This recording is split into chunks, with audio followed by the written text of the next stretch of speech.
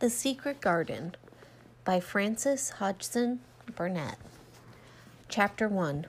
There is no one left. When Mary Lennox was sent to Misselthwaite Manor to live with her uncle, everybody said she was the most disagreeable-looking child ever seen. It was true, too. She had a little thin face and a little thin body, thin light hair and a sour expression. Her hair was yellow and her face was yellow because she had been born in India and had always been ill in one way or another. Her father had held a position under the English government and had always been busy and ill himself. And her mother had been a great beauty who cared only to go to parties and amuse herself with gay people. She had not wanted a little girl at all, and when Mary was born, she handed her over to the care of an ayah, who was made to understand that if the wishes to please the Memsahib, she must keep the child out of sight as much as possible. So when she was a sickly, fretful, ugly little baby, she was kept out of the way, and when she became a sickly, fretful, toddling thing, she was kept out of the way also. She never remembered seeing familiarity anything but the dark faces of her ayah and other native servants, and as they always obeyed her and gave her her own way in everything, because the Memsahib would be angry if she was disturbed by her crying, by the time she was 6 years old, she was as tyrannical and selfish a little pig as ever lived. The young English governess who came to teach her to read and write disliked her so much that she gave up her place in 3 months. And when other governesses came to try to fill it, they always went away in a shorter time than the first one. So if Mary had not chosen really to want to know how to read books, she would never have learned her letters at all. One frightfully hot morning when she was about 9 years old, she awakened feeling very cross, and she became crosser still when she saw that the servant who stood by her bedside was not her ayah. "Why did you come?" she said to the strange woman. "I will not let you stay. Send my ayah to me." The woman looked frightened, but she only stammered that the ayah could not come, and when Mary threw herself into a passion and beat and kicked her, she looked only more frightened and repeated that it was not possible for the ayah to come to Missy Sahib. There was something mysterious in the air that morning. Nothing was done in its regular order, and several of the native servants seemed missing, while those whom Mary saw slunk or hurried around with ashy and scarred faces. But no one could tell her anything, and her ayah did not come. She was actually left alone as the morning went on, and at last wandered out into the garden and began to play by herself under a tree near the veranda. She pretended that she was making a flower bed, and she stuck big scarlet hibiscus blossoms into little heaps of earth, all the time growing more and more angry and muttering to herself the things that she would say and the names she would call Sadie when she returned. "Pig, pig, daughter of pig," she said, because to call a native a pig is the worst insult of all. She was grinding her teeth and saying this over and over again when she heard her mother come out on the veranda with someone. She was with a fair young man, and they stood talking together in low, strange voices. Mary knew the fair young man who looked like a boy. She had heard that he was a very young officer who had just come from England. The child stared at him, but she stared most at her mother. She always did this when she had a chance to see her, because the Memsahib, Mary used to call her that oftener than anything else, was such a tall, slim, pretty person and wore such lovely clothes. Her hair was like curly silk, and she had a delicate little nose which seemed to be disdaining things, and she had large, laughing eyes. All her clothes were thin and floating, and Mary said they were full of lace. They looked fuller of lace than ever this morning, but her eyes were not laughing at all. They were large and scared, and lifted imploringly to the fair boy officer's face.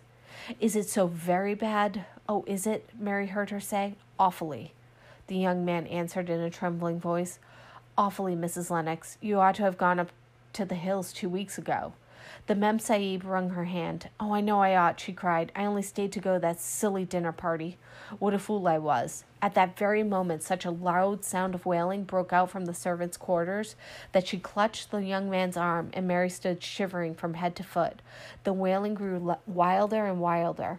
"What is it? What is it?" Mrs. Lennox gasped. "Someone has died," answered the boy officer. "You did not say it had broken out amongst your servants." "I did not know," the Memsahib cried. Come with me, and she turned and ran into the house. After that, appalling things happened, and the mysteriousness of the morning was explained to Mary. The cholera had broken out in its most fatal form, and people were dying like flies. The ayah had just been taken ill in the night, and it was because she had just died that the servants had wailed in the huts. Before the next day, 3 other servants were dead, and others had run away in terror. There was panic on every side, and people dying in the bungalows. During the confusion and bewilderment of the second day, Mary hid herself in the nursery and was forgotten by everyone. Nobody thought of her, nobody wanted her, and strange things happened of which she knew nothing. Mary alternately cried and slept through the hours. She only knew that people were ill, and she heard mysterious and frightening sounds. Once she crept into the dining room and found it empty, though a partly finished meal was on the table, and chairs and plates looked as if they'd been hastily pushed back when the diners rose suddenly for some reason.